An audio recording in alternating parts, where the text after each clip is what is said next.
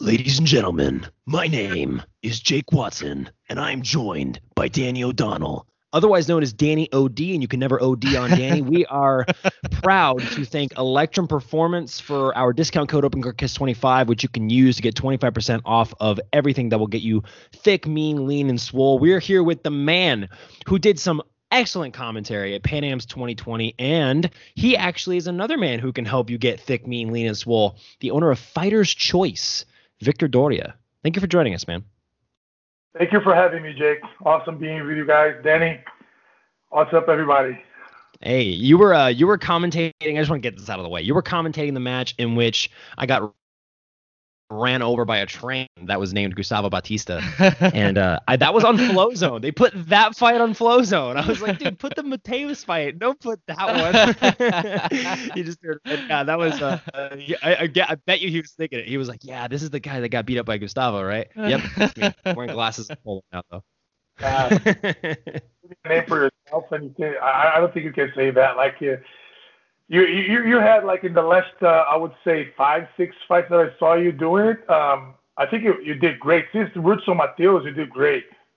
Thank you. Yeah, I'm glad I won that one. Fight to win. I feel like I made a home on Fight to Win. You know. You did 100%. Mm-hmm. Awesome. Well, so I kind of wanted to start out and ask you a little bit more about the commentary at Pan Am's, because I think a lot of times the commentary is always usually pretty good, but I thought you brought some really unique insight to it. Just being like a competitor yourself and having like so much good information about the guys that you were watching and commentating about. So do you want to talk a little bit about that experience commentating for Flow? Sure. I love talking about jiu-jitsu, man. That's what we're doing right now, and it's the second best thing in my life. First thing is actually competing. Second one is talking about it. So I had a blast with a Flow team, and I mean, I'm not shy on my opinion. These guys know, So I'm just gonna let it go. I'm just gonna talk about everything that I think needs to be said, and I'm not trying to talk me up or talk them down, but I think we need more people that know the actual athlete, that know the actual, like that have been competing, that have been immersed in the jiu-jitsu competition scene. And you don't have a lot of them. And some of them that you have, they're not available for it. They're not willing to do, they're not willing to commentate, or, I mean, it's, for me, everything that can raise the level of jiu-jitsu as a whole experience, like more people that are not even into jiu-jitsu, okay, I understand what this guy's saying. So that makes it better. That makes it easier for most of the people to understand. And honestly, I'm not a commentator. I'm not a professional one, as you guys can see. But I talk about what I see. I know the athletes. Some of them I know very specifically. Others I kind of know, but I'm always looking at their fights. I'm always like trying to bring some sort of a different angle from each of the fighters and some curiosity. Of course, if it was about the Masters, I would have way more stuff to talk about because these are the guys that I know forever. So, but anyway, I'm trying to keep up with the youngsters, and I mean it's I understand what goes on in the competition. Let's say in the competition ground, So I know, I kind of know what's going on with the guy's head, or I can tell maybe what's going on with the guy's head as he's passing a guard, or he's having his guard passed, or he's mounting, or about to get choked by the other guy. Because I've been there so many times, Mm-hmm. Good and bad. Yeah, and like as an aspiring commentator, like Danny and I are very much into it, and like we just said, like I love competing too. Competing is definitely my first love. And I want to commentate for the same reason. I believe that it's important to have athletes who are able to not only compete, but be immersed enough to give good commentary. But one thing I want to bring up about your commentary that I very much enjoyed is you're not afraid to let your personality like leak out. Like that's something about like Joe Rogan and John Anik and these guys who commentate the highest level of combat sports is they're like interesting to listen to. You feel a sense of like, wow, I want to listen to them speak. And that's what I got out of you.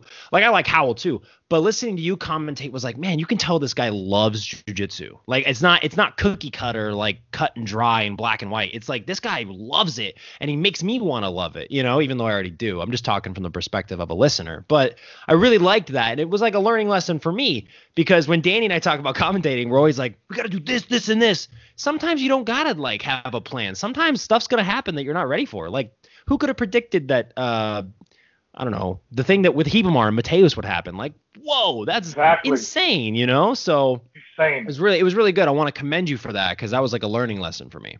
Man, I really appreciate what you said, and honestly, it comes from the heart, 100%.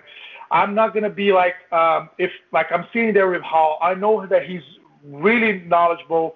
He knows everything he's talking about, but I know for a fact that he's immersed in the jiu-jitsu scene, but he's not immersed in competition. And I'm not talking down on him at all. Like, I love the guy. We get along really well. But if there's something that he comes up with that he says that I don't think it is, I'm gonna say, no, man, I don't agree with you. Honestly, this is actually what's happening. Mm-hmm. And this is not me trying to be better than him, or it's actually trying to give the audience a better perspective, or at least a different perspective from someone that has been in that situation, exactly that situation maybe, and or maybe know better the athletes there, or some way, somehow the referee, what they're doing. Like, I just want to bring not only my opinion but my point of view on everything that I'm seeing.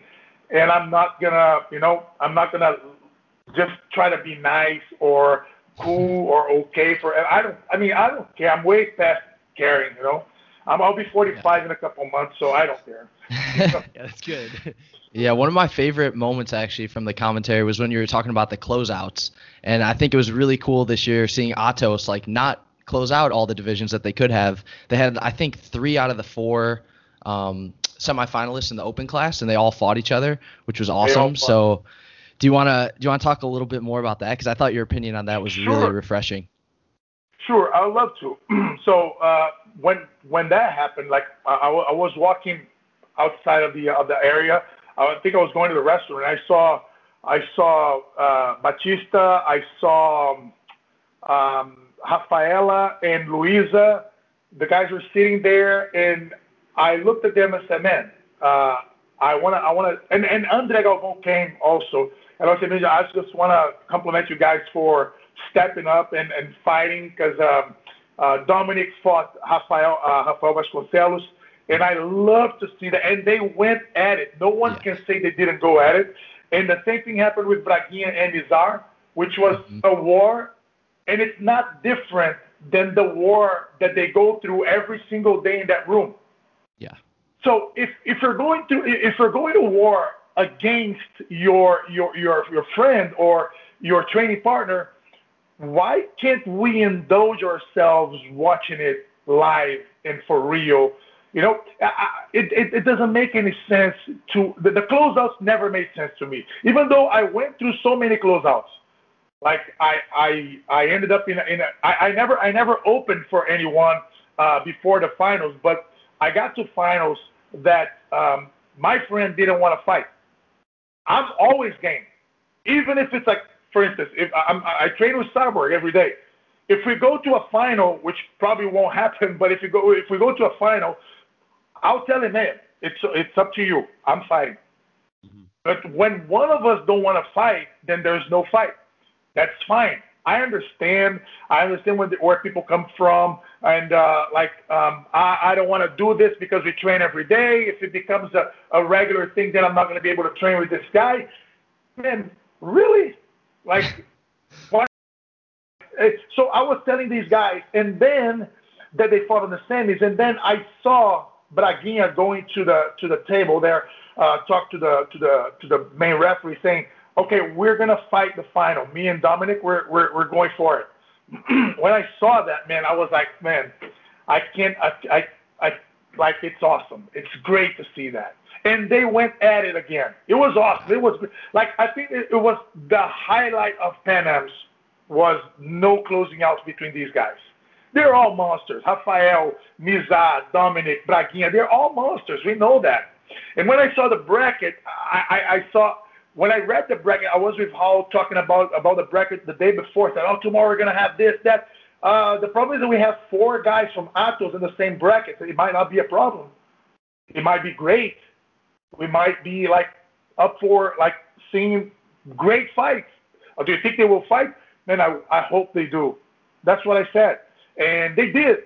So I think that it goes like, I try to highlight as much as I could in the commentary, just saying, man, if you're listening to me, do not close out, man. Just fight your friend. You're still gonna be friends. It's gonna be a bonding experience. I try to, it's gonna be good for everybody. It's gonna be like for jiu-jitsu's sake, for the tournament's sake, for the audience's sake. It's gonna be awesome, man. And so I loved it. Like I loved it. It was the highlight of my weekend. I loved it. You could almost kind of say that for, like, let's say it's a situation where 2 people are fighting in a tournament and one person always loses. Everybody here has competed. You know that, like, it can be different in tournament day.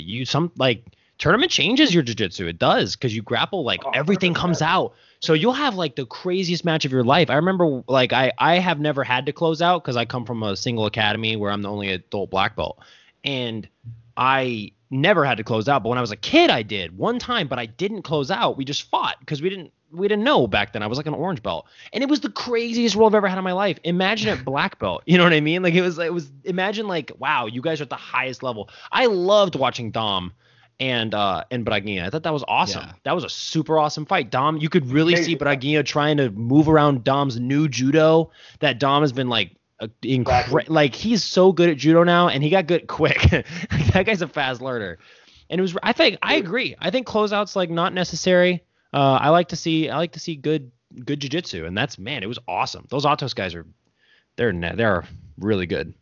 And honestly, I would go a little further. I would say that closeouts are bad for jiu-jitsu. Mm-hmm. Yeah, I would say it's not it's bad. It's not bringing anything good.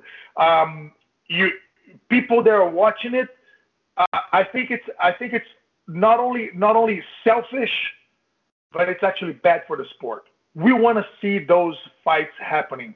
We're there to see. Oh, but it didn't. It doesn't matter. We'll never pay if it doesn't develop.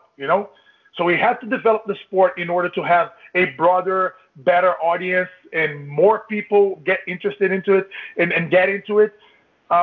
It's closeouts are, man, I despise it, honestly. That's all. I love it.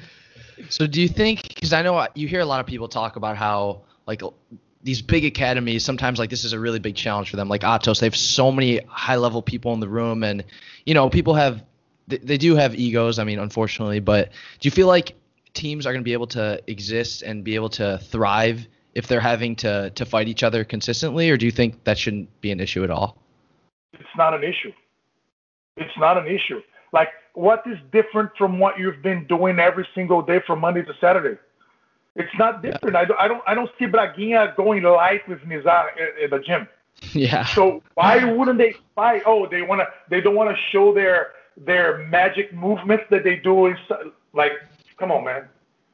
Yeah. There's no secret that needs to be unveiled or unfolded or anything. Like, it's just put it out there. Just go for it. Like, that's what we're there for. We're there to try to be the best that we can. How come I train with Jake every single day, and then we go to the finals, and then we don't fight. So who's the best? Are you okay with that? Like, oh no, I won. Oh, you didn't win. Actually, the most important match, the most important fight you didn't do. The one that will really give you get your trophy from that, or your prize money or whatever, you didn't do the fight. You guys split the money. You guys Okay, the medal stays at my place, at my home a week, and then I'll give it to you. It doesn't make any sense. Like Joint custody. I had this like 2 years ago at New York Open. They pay a little dollar there, which is great. Like you make like a couple grand if you win. So I was there. I went to the finals with a great friend of mine from back in Carson Gracie days. So we were blue belts together. Now he lives in the West Coast. I live here, and we end up getting to the finals. And he goes, Victor, we're not going to fight, right? I said, man, it's up to you. I'm ready. And he goes, man, I don't think it makes sense for us to fight. I don't think it makes sense for us not to fight because we don't train together. Man, we trained together our whole life. No, man, we trained together until we became black belts. Then you moved here. So it's been like, 15 years that we don't train together? And he goes, yeah, man, but I don't think we should fight. So, okay. Oh, let's split. We're not splitting anything. I'm keeping everything. I want the medal. I want to step on the first place. I want the money. I'm not going to give you $1. Oh, you're such a douchebag. No, I'm not. I want to fight. If you don't want to fight, so leave it with me. Yeah. I'll keep everything. I'll keep the spoils. I'm not like let's split the money. So man, you can have the whole cash, all the cash. Just beat me. Let's go. You might beat me. Why not? I might beat you. Why not? Let's see. Let's put it up there. And he didn't want to do it, so we didn't do it.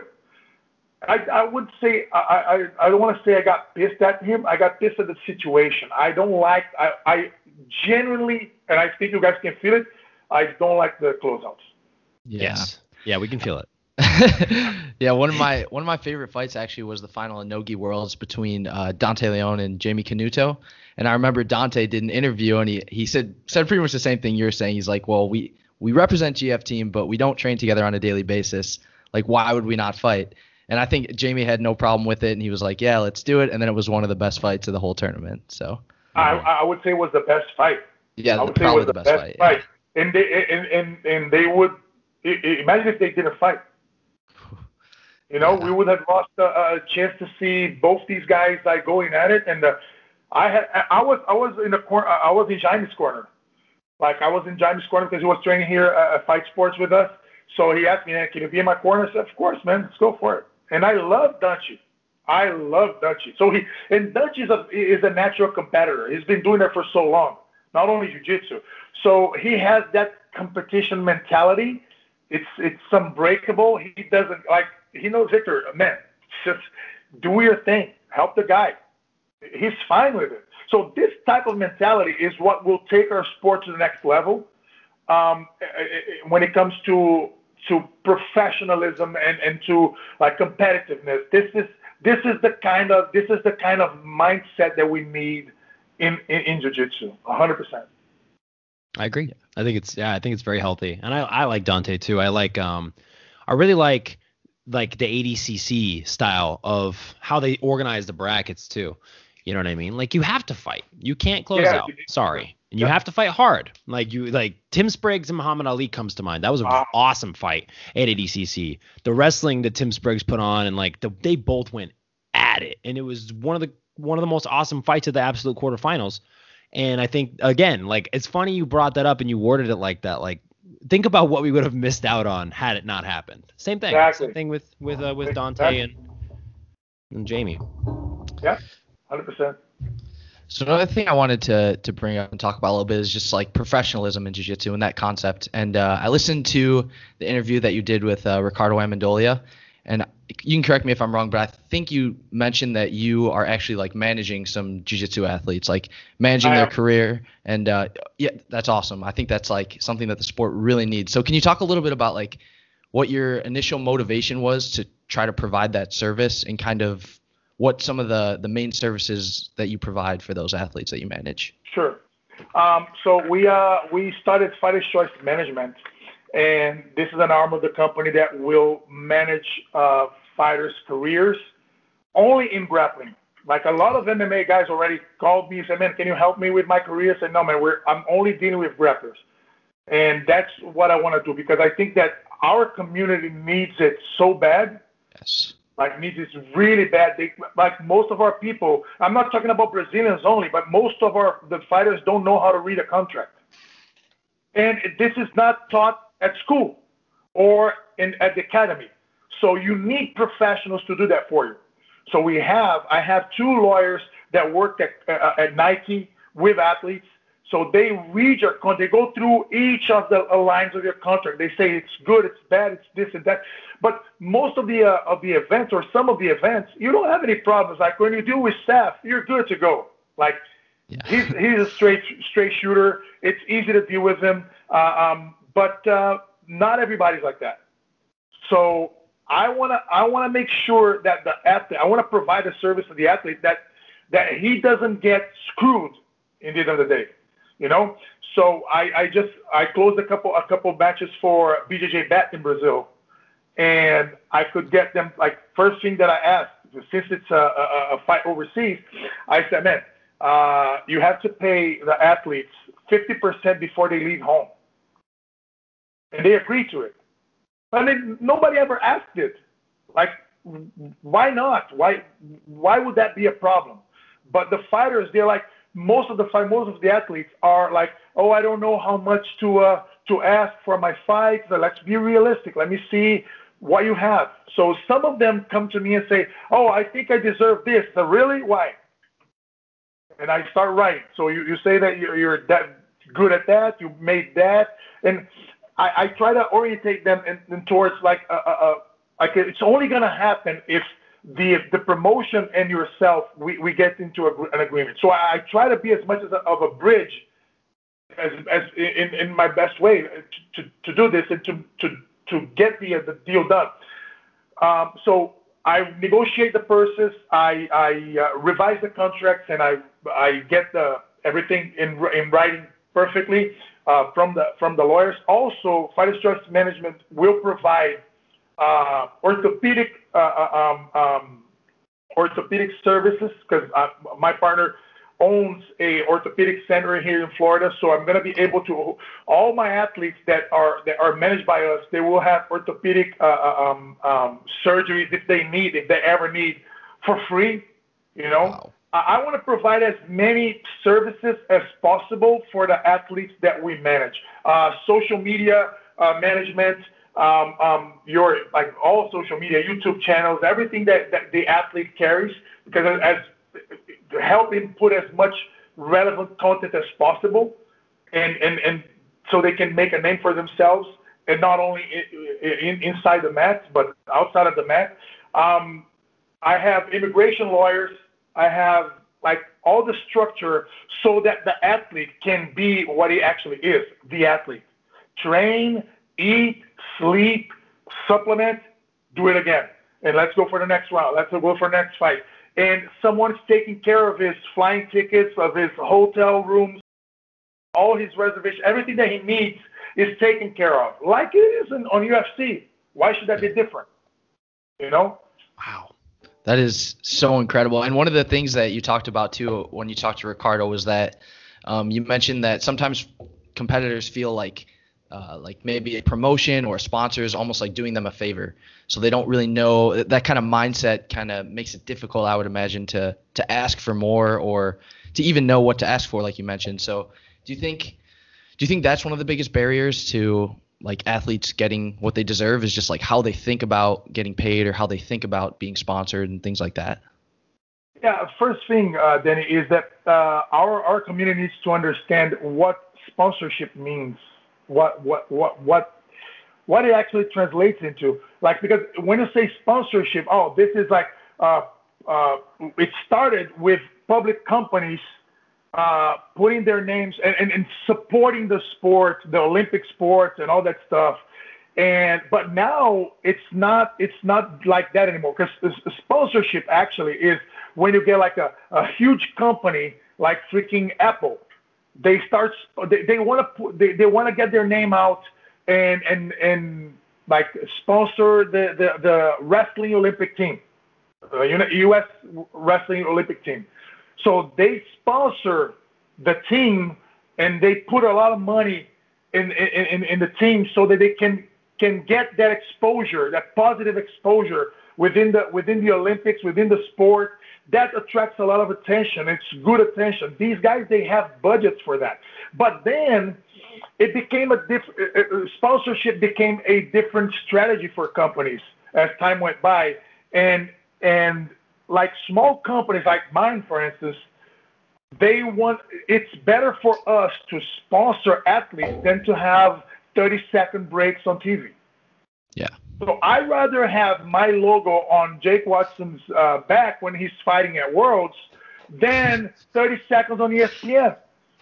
Because I'm narrowing down my audience to the people that are actually my buyers. They're the people that might be interested in my brand. And if I have Jake, like if Jake has 2 million followers on Instagram, like his exposure is ridiculous. So it's way better.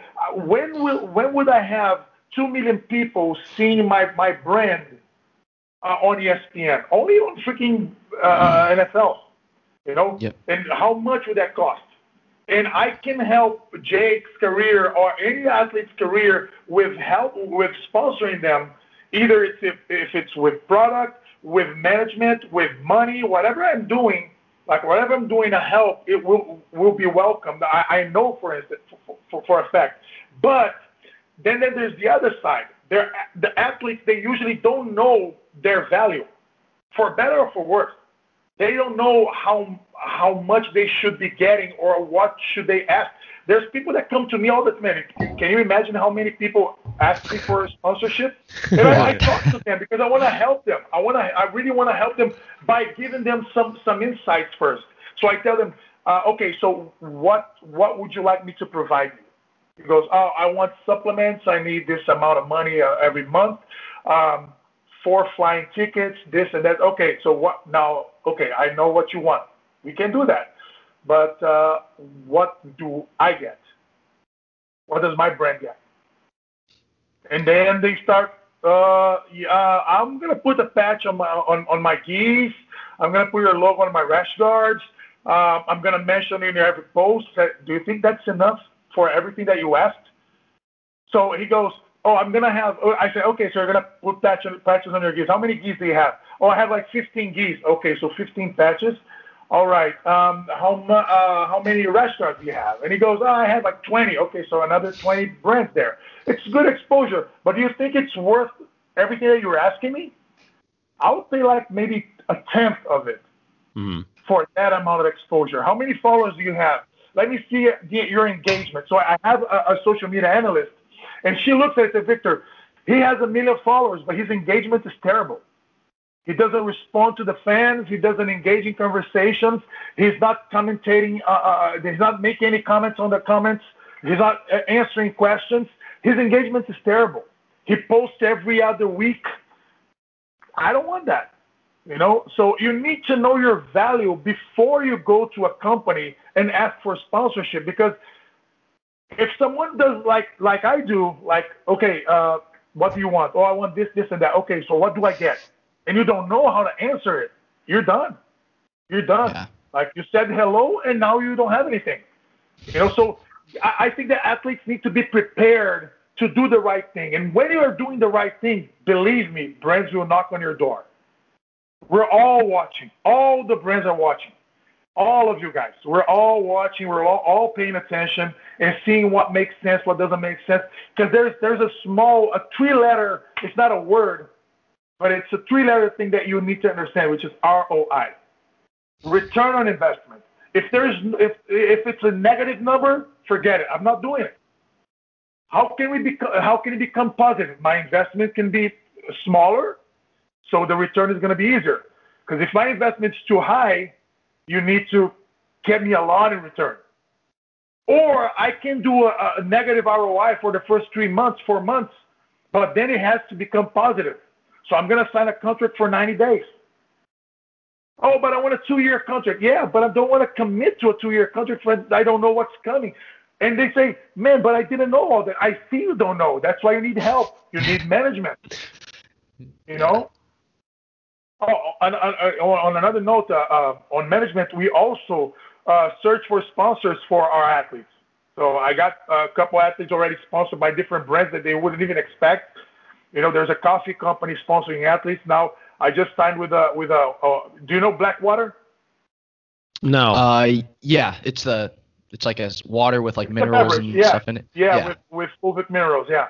So these guys are willing to assemble a team in jiu-jitsu because they want to entertain that community, and they want to start selling into the jiu-jitsu community, the grappling community. Wow. So I'm gonna do a deal with them, and I'm gonna put together a team for them, and they will give me their investment cap, and we're gonna work from there. So this type of work, this type of service is not being provided to the community, and our community is like needs this so bad. Yeah, when you spoke about it with Ricardo, it was something that I really, really wanted to get more information on from you, just because, like you said, that's not a service that's provided, but in every other sport that reaches a high level, it is a service that's provided. And I think, so I think just like for jiu-jitsu athletes, that's a complete game changer. And just the fact that you're getting into that might, who knows, that could open the door for other people to get into management down the line. I want to have as many competitors as possible. I want to have like 20 managers, people left and right, trying to get your contract, trying to get like you guys signed with them, or no, I'm gonna sign with Viktor. No, I'm gonna sign with this other guy and that other guy. No one's paying attention to the grappling community right now because there's no money to be made. But fortunately, my money won't come from there. This is an investment, long-term investment, because I want to see the sport in the next 5 to 10 years completely changed, but not changed like developed, like getting broader, expanded. It's expanding, it's getting better, it's getting more eyeballs, it's getting more attention. And you want to know where money is, where attention is. That's it, 100%. That's a really good way of putting it. I feel like a lot of people can learn from that too. Like, man, this has been like a crazy learning lesson just hearing you speak, because I think about that kind of stuff all the time, because I don't know, I do my best to like post me and who I am and like my jiu-jitsu and inspire people, but I never thought about like effective ways to engage with my audience. That's very important, I think, for a lot of young. Engagement is the name of the game. I'm telling you, I'd rather have a guy with 20,000 followers on Instagram that have a great engagement than someone with 200,000 followers and have no engagement. I'll give you an example. The beautiful girl that puts her ass on Instagram every other day, she doesn't get any engagement. She gets perverts. Yes. That's it, 100%. So if I'm trying to sell a product through that girl, what are the chances that I'm going to convert into sales when 98% of her following is just perverts that want a piece of her?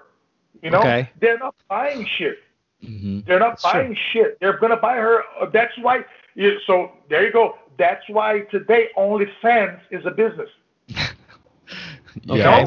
It became a business because these girls were trying to do OnlyFans in a broad platform. Now they have a platform for that because that's all they can sell.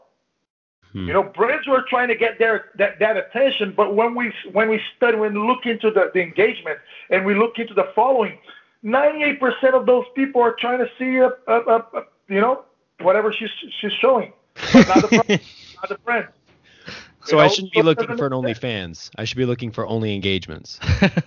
There you go. Engagement in life and in Instagram. So how do so real quick tutorial, Viktor, because I want to know how my engagement's doing. How do I check that? Like, I know Instagram is a pretty big platform for jiu-jitsu. I just went to like my insights, right? Is that right?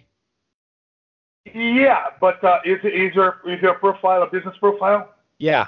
What's that? Yeah. Okay, so you have to go to your insights and start looking at it. First thing we do, I'm not the person that analyzes it. I know when they break it down for me, so I understand. But how they give me the graphics, they give me the papers, and I look at them and I say, okay, I understand this. I'm not a social media guy. I am not. I have people that do that, and they analyze our athletes and other athletes that we might get interested in. So I asked them, hey, can you check this guy, that guy? And they check, okay, their engagement's really good. So how do you see it? Usually from like the percentage of likes that you get in every picture or in every post on your mural, on your how do you call it? Your profile, your wall. Your wall. It has to be not less than 5% of your total following. You know, so it can't be less than 5%. So it's better for you to have fewer followers and keep those likes. And then you're gonna see, okay, how many comments do you have per post? Okay. So, but Victor, not everybody's gonna comment. Is gonna put a comment on an average picture. So don't put an average picture. Make it better. You know, work it. You know, work it. Your mural, your wall is not a art gallery, but you need to take care of it. You need to make it right. And as you should put as much content as possible, yes, to a certain point, because if you don't have the audience yet, if you have less than 10,000 followers, you don't need to put as much content out there. Nobody's expecting that. So you need to bring it to the 10,000, 15,000 followers, and then you start like really massive posting. But because I see a lot of people that are posting every day, but they didn't build their following. It's like having a magazine that was just launched and all they had is ads. Nobody's gonna get interested into it, you know. So you have to actually post what matters, what people want to know. You know, okay. So in our community, the subject that average people they all want to see is your training sessions, more than your fights. More, they want to see what happens behind closed doors. That's what they want to see. You know, this is where attention is. If someone starts filming their training sessions, actually what they actually do, not what they're trying to promote. I tell people all the time, the most important thing to do after training hard is resting just as hard. But you don't see anyone posting pictures of people sleeping because it's not interesting. But you have to talk about it. Man, I had a crazy session today. I need a 90-minute nap today. Talk about this. How you reinvigorate. Read a little bit about napping. Read a little bit about stuff because a lot of people talk about food. A lot of people talk about supplements, but they don't even rest. You know, so when people come to me and say, Victor, what kind of supplement do I need to take? I say, man, I need to know how hard are you training? Oh, I'm training 3 times a week. I say, bro, you don't need any supplements. Eat an apple, eat a banana, and you're good. 3 times a week. You don't need any supplements, man. You have to take your body to the edge, and when you do that, you have to rest. If you don't rest accordingly, you're never going to get reinvigorated for the next session. So you have to work on your sleep, because training hard is the easiest thing for all of us. Oh, Jake, you need to train hard tomorrow. Oh, okay. You're good to go. You love it, you know. But when I say, man, tomorrow you cannot train, you have to rest the whole day. Oh my God, don't do that to me. Yeah. You know, it's horrible. So you have to rest hard, because training hard is what you do. So you have to rest hard, and then you have to eat right. When I say eat right, it's not eating. I eat clean. There's no eating clean. Like, unless you grow your own food, there's no eating clean. So eat real food. That's good enough. Once you understand that you're training as hard as you can, resting accordingly, and eating well, then we can talk about supplementation. Like, I don't even know why I went there, but you know. No, so, I'm glad you did. This is good. Keep going. So I always tell people, like, train hard, rest accordingly, eat properly, and then you talk about supplementation, because 90% of everything that you need is in training, resting, and eating. Supplementation is 10%, but it's the 10% that might take you from third place to first place. The 10% that might take you from doing well on ADCC trials and actually getting a spot on ADCC. You know, so it's very important. When you have a nice car, it's clean, but when you polish it, when you do a full service on it, then it exposes okay, this is the whole potential of my car is right there. I'm looking at it. It's polished, it's nice, it's clean, it's beautiful. So that's when you want to, okay, let me stage that car now. So you want to take your body to a stress where resting is demanded and real good food is demanded. If it's still not enough, then supplements will play a huge role. When your body shows you that it needs more, and you give your body the right supplements, man, and you'll see, man, supplements really work. People say, I don't know if supplements really work because they don't need it, so they will just piss it. So just put it out. I don't even know why I went there, man. Sorry. No, we were talking about like the type of content that people are looking for to get engagement, and you were saying how like, the wrestling, Okay. That's what I'm saying. So if you start talking about, like, for instance, this rant that I just went through now, if you put it on your post, people are gonna read and they're gonna ask, but Jake, but Danny, what kind of supplement does make a better difference for you? Oh, BCAAs are amazing. So you were responding to them. You're engaging. And actually, you're in the subject. You're keeping yourself in the subject of the post. They will be looking forward to their next post because it's interesting. Because it's like they learn from you. Yeah. At least either they learn from you or they you set an example that they want to follow. And the word follow means I want to know what Danny does because he's doing so well in competition. I want to know what Danny does because he's doing so well in business. I want to know what Danny does because he's doing so well in his marriage. So talk about what you're like, whatever you're doing great at, talk about it. And you know what? Whatever you're doing terrible at, talk about it too, because people want to see that you're a human. Yeah, I feel like this is also good. That's such good advice because you're literally providing content that's going to directly help the people following you. Exactly. And even what you mentioned, like with being vulnerable, like you're showing people that you're human so that they can kind of relate to you too. So, man, that's like, I feel like that is golden advice that I hope people follow. But never forget one thing. Do you. Don't try to do anyone else. Do you. If you're a more like a shy guy and like this is who you are, just be yourself. Don't try to be anything else.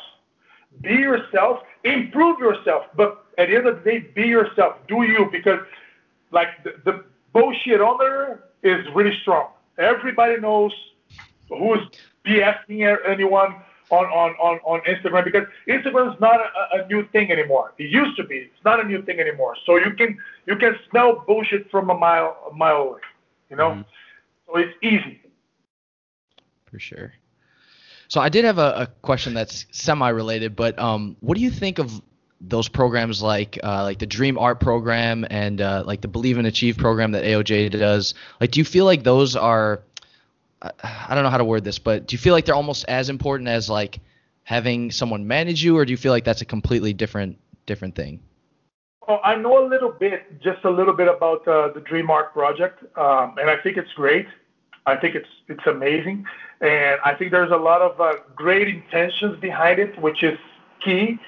I don't know a lot about the Believe and Achieve program. I don't know if it's pretty much the same, but honestly, I don't have a lot of information about these programs.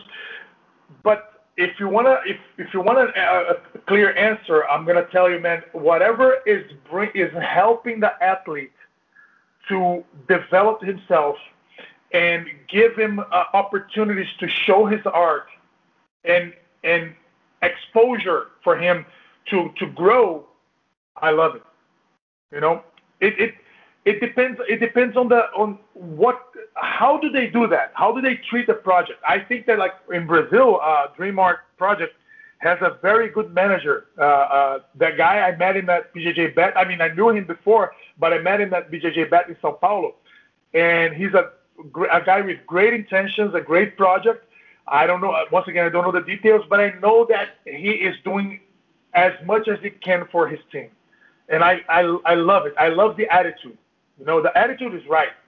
And I think that the more projects you have like that, the better for the sport.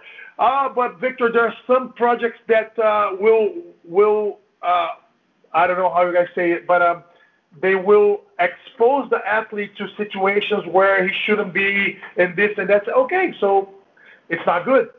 But if I don't have the details, if I don't know exactly what's going on there, I can't judge. I mean, I shouldn't be, saying anything about everything that I see from Dream Art. I love it. I love about it, Mm. All the guys there are doing really well. Like, they're doing it right, Yeah.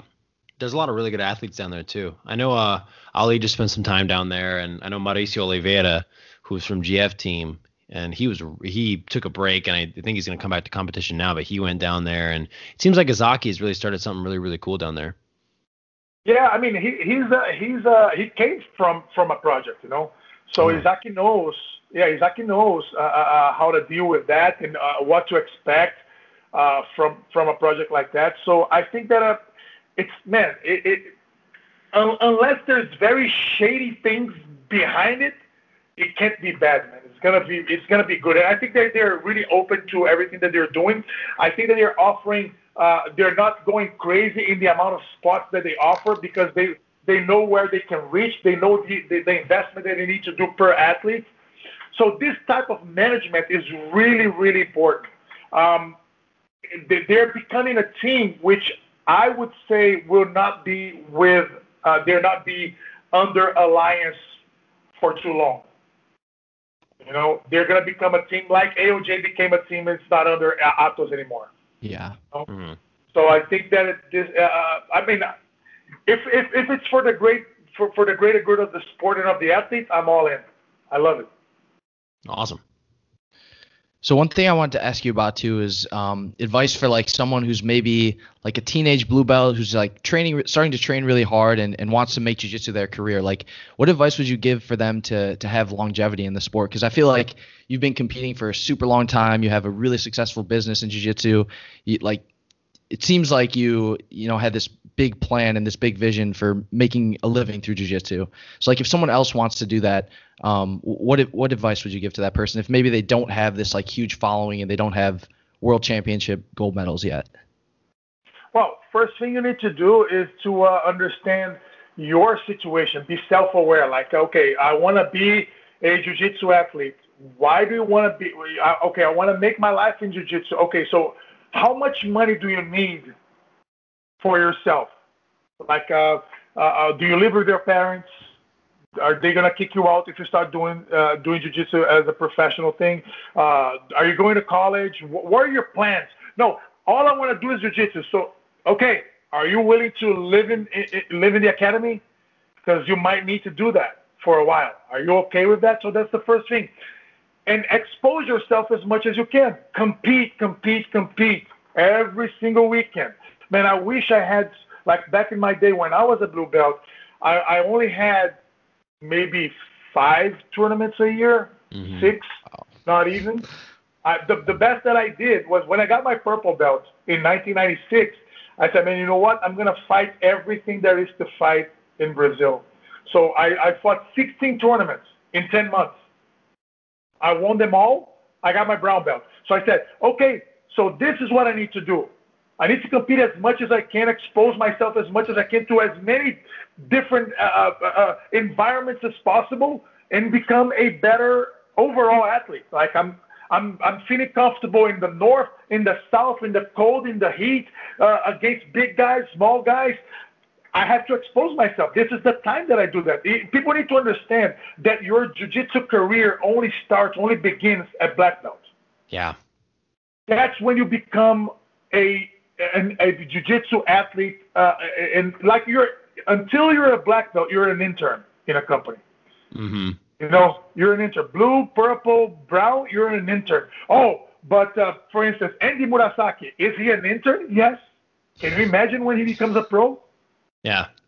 This is what's up, and people need to understand that. So I see a lot of purple belts. No, I'm doing seminars. I want to make. It's fine. People paying you, go for it. Just do you. That's great. But you have to understand that you shouldn't be expecting to get a lot of money or attention until you're a black belt. And if you're getting a lot of attention right now and you're a color belt, that's great. Enjoy it.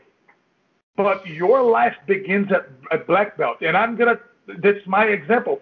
It took me 6 years to get to my black belt. and I've been a black belt for 21 years.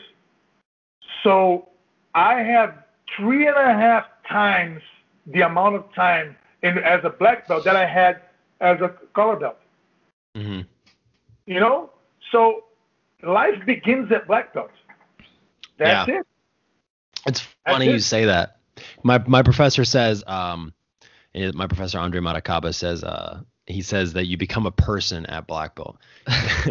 he's like that's when you're a human being and you have rights. He's like, when you're a black belt, like that's when you. And he's funny. He's just telling a joke, but he's the same. It's the same thing, and it's how I think too. I really honestly felt like the biggest period of improvement for me was also black belt. And did you feel the same way kind of when you got your black belt? That's when you were like, wow, I kind of actually understand what I need to do now. Like now I understand what jiu-jitsu is actually like the nature of it. Jake, but the jiu-jitsu changes throughout the time. So what I understood as, now I understand what jiu-jitsu is, but then jiu-jitsu changed. Mm-hmm. And then it changed again. And then it changed again. And it's developing. I did my membership at CBJJ, which is IBJF today, in 1994 at Carlinhos Gracie House. Today they have over 100 employees in their Orange County facility. They have over 120 tournaments around the world. You know, I fought my first Pan Ams in 1995. Like, it was such a small tournament, and now, man, it's televised. It will become a different animal as time goes by. So you have to adapt and understand more. But I'm going to tell you this. I would say that the time that I developed the most was, I would say, since 2017 now, when I was already 40 years old. I learned so much, but so much you have no idea. I learned a lot of stuff, and I learned from Victor. You're trying to be nice. No. Actually, I got to a point where my maturity allowed me to see stuff that I never saw in purple belts and brown belts they were training with, and tournaments, and being around Cyborg and fight sports and all that stuff. I learned so much from the environment that I was immersed into that it's not even funny, man. I developed myself within the jiu-jitsu realm so much in the last 2 years. It's just ridiculous. That's why I came up with Fighter Stars, because I understood a lot of stuff that I didn't know. You know, I had some hints, but I'm pretty sure about what I'm doing. You know, and one thing I needed to do was, since I didn't have the chance, because I had a lot of injuries back when I got my black belt, actually, back in '99. So I had a lot of injuries 2000, 2001, 2002. I had to stop training for a while, and that was the time that I was like at my peak. I was 24, 25 years old, and I had very bad injuries, so I couldn't fight huge tournaments when I was on my peak. So I feel like it doesn't matter what happened before, as long as I felt like I could have built such a great career as a black belt if I not had so many injuries. And I used it as an excuse to focus on my business development. So I became who I am because of the choices that I made back then when I got my black belt. And I decided to go all in and immerse myself in business and learn a lot. I have 2 bachelors. I have a master's. I studied a lot. I worked a lot. I could build my family, build my career. I got married. I'm married for 18 years. I have a 19-year-old son. And all I built throughout my life was because of decisions that I made back in 2000, 2001 when I got injured. And I wouldn't say I regret them, but if I could go back in time and I knew what jiu-jitsu would become nowadays, I would have maybe invested a little more in, like, you know what? Let me invest in my recovery and get back to training and do my thing. But this is me in 2020. Going back there and knowing what I knew, I would do the same thing, because I wanted to grow like my business. I wanted to do something that would mean, and I would like make money, decent money with my work and everything. And I couldn't do that with jiu-jitsu, which now you guys can. Mm-hmm. It's possible. You see a Spider Invitational paying $100,000 for the winner. That's unimaginable. Yeah. But that's gonna become something normal. In 5 years' time, the sport's gonna be different. And I hope I can do everything that I am actually gonna do, and I'm doing already everything that I can to take the sport to the next level as well. Man, just thinking about that is like super. It gives me goosebumps thinking about a time where jiu-jitsu might just be like on par with other sports. Like I'm glad that I am in the period of my career that I am, where it's my first year at black belt, and I get to kind of be along for that ride of probably one of the biggest developmental periods in jiu-jitsu. Other than obviously it's changed so much, and I love that you said that. I didn't mean like that I know jiu-jitsu now. I think I understand the nature of it changing. Like I know that it's going to change. Just look at all the lapel stuff people do now. Even when I first like got brown belt, that wasn't a thing that much, Keenan like started it and then everybody was like, "Oh, it's cool." And now it's a thing that everybody has to deal with. But you know what I mean? I don't like to make any. I'm not trying to be a poet here, but jiu-jitsu is unlimited. And when people say that, you can't take that for granted. Yeah. Like it's so unlimited that in 2 years' time, there's going to be a different lapel thing. Mm-hmm. Yeah. Oh, but there's no more places to put your foot on. Yeah, there are. People will find out. Yeah, for sure. Now you have heel hooks and reaping allowed in brown and black belt or no-gi. That's amazing. That's another way of like people. It's gonna change radically, drastically the way people train. Drastically, the 50-50 situation is gonna change forever. Mm-hmm. Everything's gonna change because of. So this is what I'm saying. Like jiu-jitsu is in constant development, and it's gonna get broader.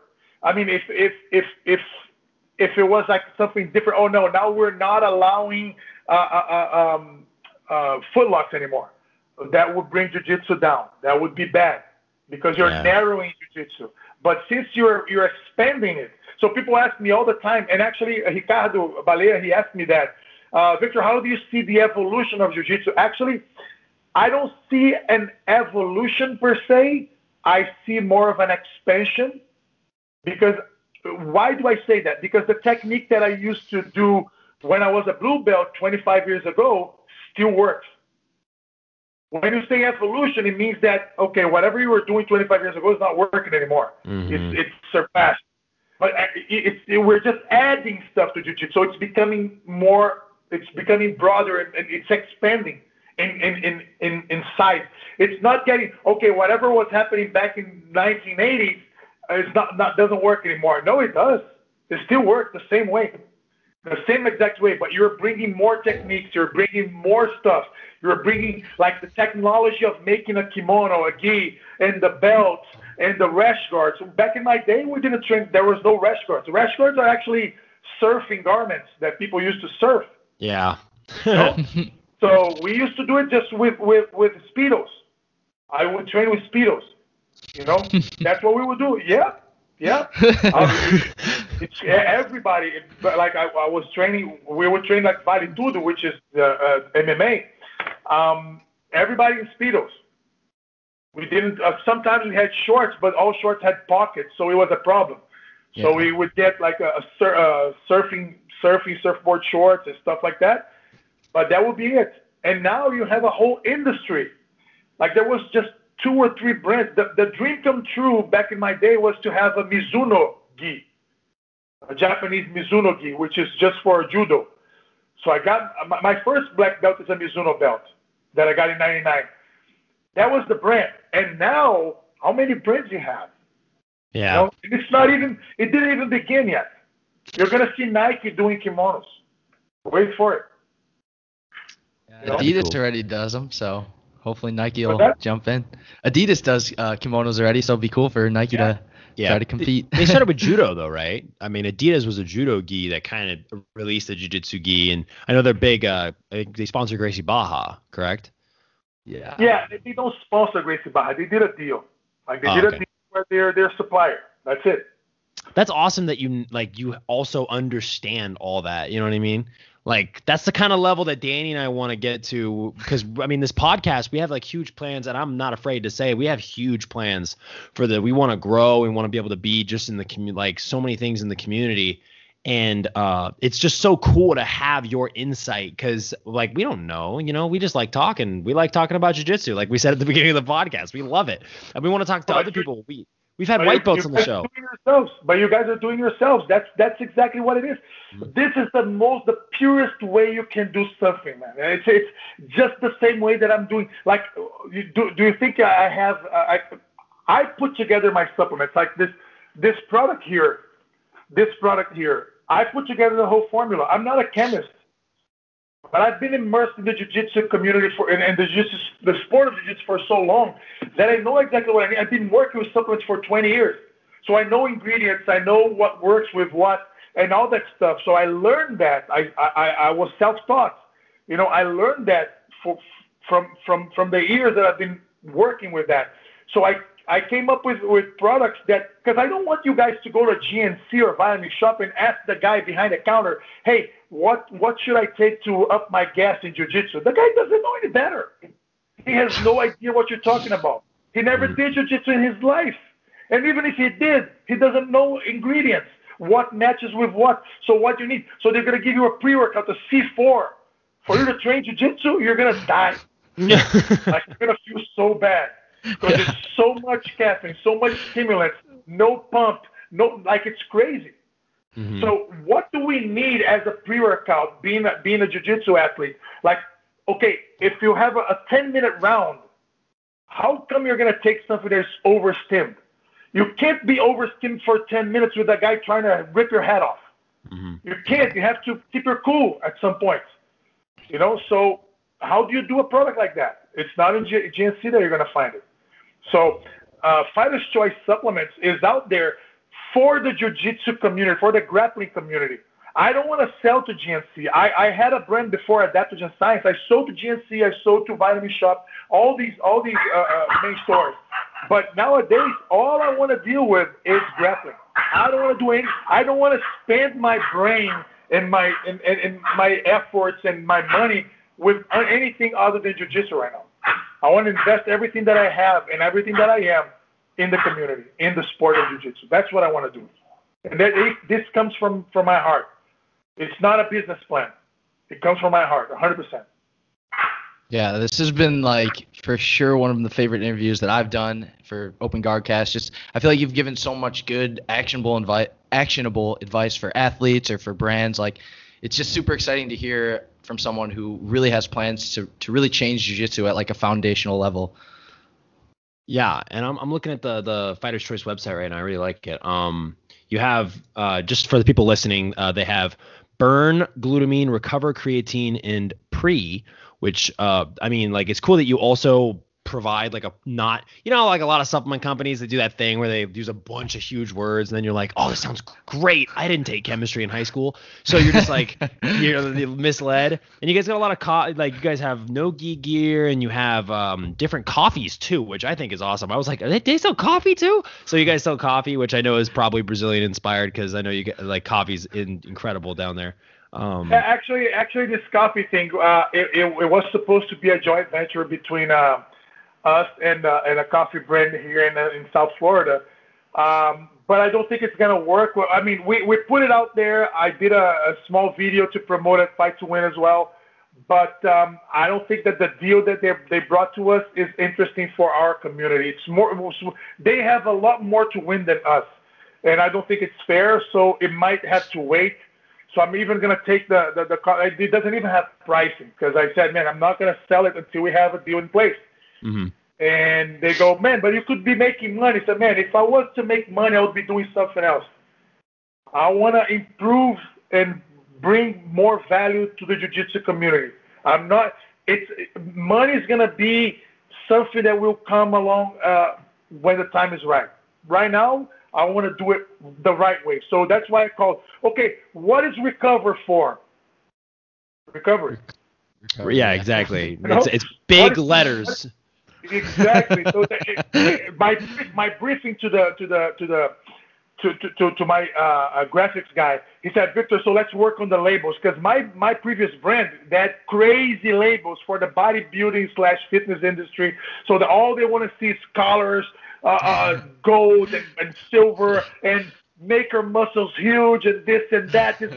Absorption, man, stop it. Stop the bullshit. Because we're not like.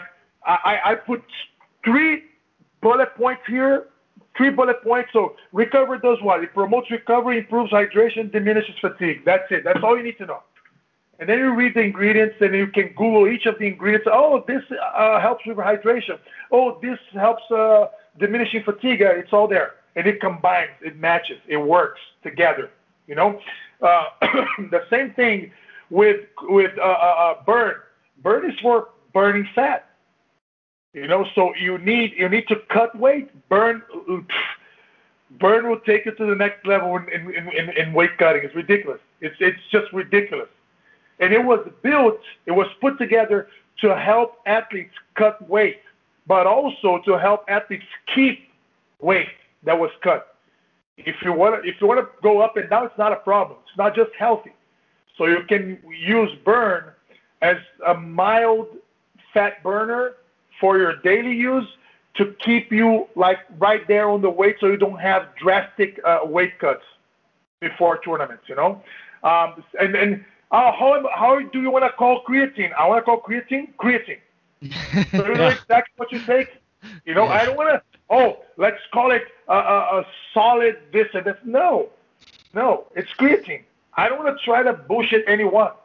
It's exactly what's there. It's straightforward. Right there, in your face. Yeah, and it's not. And I like that the creatine is creatine monohydrate.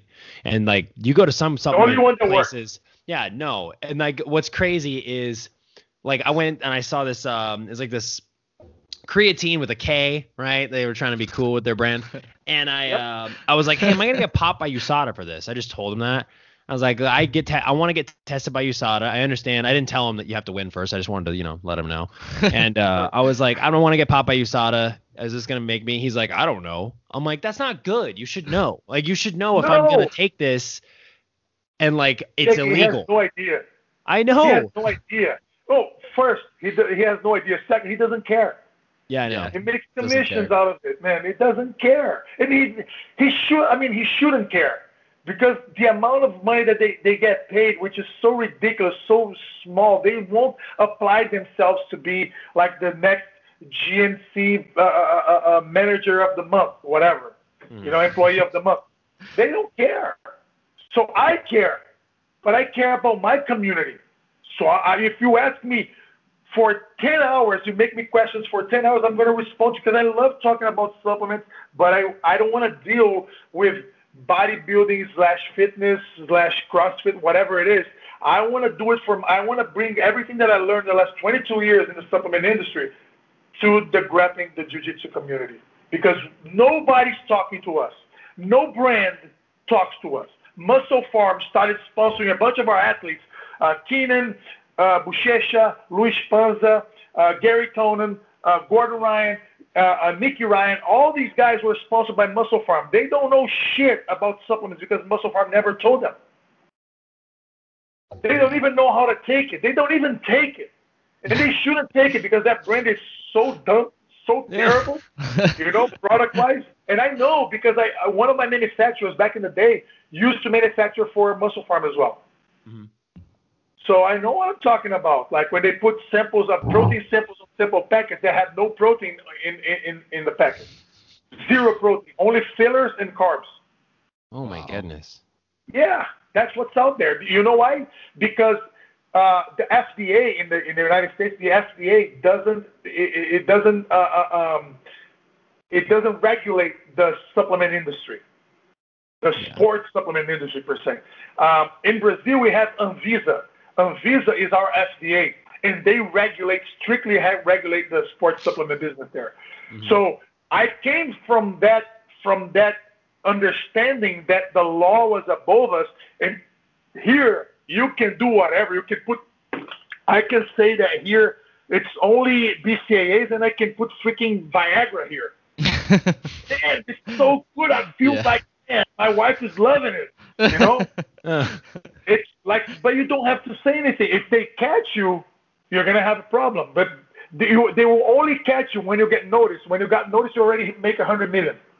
You made 100 million, send it to Switzerland, and you're good. I saw that happening so many times, man. So many times. It's not even funny.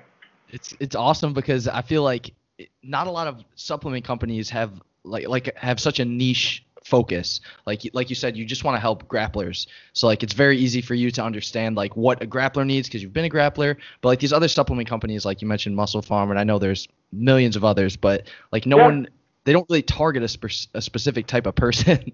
Some of them do. Like there's a brand that I admire a lot, which is a brand for CrossFit. Progenics. Progenics is a very nice brand that was developed by two CrossFitters in Malibu, California, and they put together this brand, and they only sold for CrossFitters. They only had their products sold at CrossFit boxes, and they grew with the sport. The sport of CrossFit started 12 years ago, maybe. Yeah. I don't. And Progenics was out there right when the sport started. So they grew. They're a $150 million company now. Wow. A year. You know? That's crazy. So and CrossFit became bigger than Jiu-Jitsu within the United States. You have more CrossFit boxes than Jiu-Jitsu academies. And they're more profitable. They're bigger. Reebok sponsors used to sponsor CrossFit. You know? So the exposure was done right. They had great guys looking after the sport and people that really wanted to invest in the sport. That's what I'm trying to do. That's what Flow Grappling does. They do it with 20 sports, yes, but grappling is one of the top 3. They have track and field, they have wrestling, they have grappling on the 3rd place there in audience. But we're going to grow. We're going to be the number 1 there, 100%. Because we're going to grow, because IBJJF is going to grow. Our ADCC is going to, next ADCC, forget it. Oh, I cannot wait to be a part of it. Like, I can't believe how, like, I think about it all the time, how, like, crazy blessed I am to have been, like, in Mo's graces to be able to commentate that event. Like, I cannot wait to commentate that. It's going to be so amazing. It's going to be amazing, man. Man, I can barely wait too, man. It's going to be, like, I saw the first ADCC, you know. So everything, I was part of all of that, you know. So what it became and what it will be next year. Whew. Yeah, no, I can hardly imagine. And I want to say, if like, I'm probably gonna message you on Instagram questions because I want to, like, I'm so crazy inspired right now. Like, you have no idea. It's like I just took Fighter's Choice pre. Like, it's like I just took that, man. Like, that's how freaking, like, I'm like literally thinking about everything I do to market myself, and I'm like, I gotta do it better, you know. And I can't wait because, like, I'm like, you know, I compete all the time, and I love competing. Yeah. I just came off of a big win, and gotta like expand on that, you know. Right. Makes me freaking, like, I'm amped right now. I can't wait. So I'm definitely gonna have questions for you. Yeah. Yeah, no, of course. Shoot me questions, man. Send me anything you guys want to know.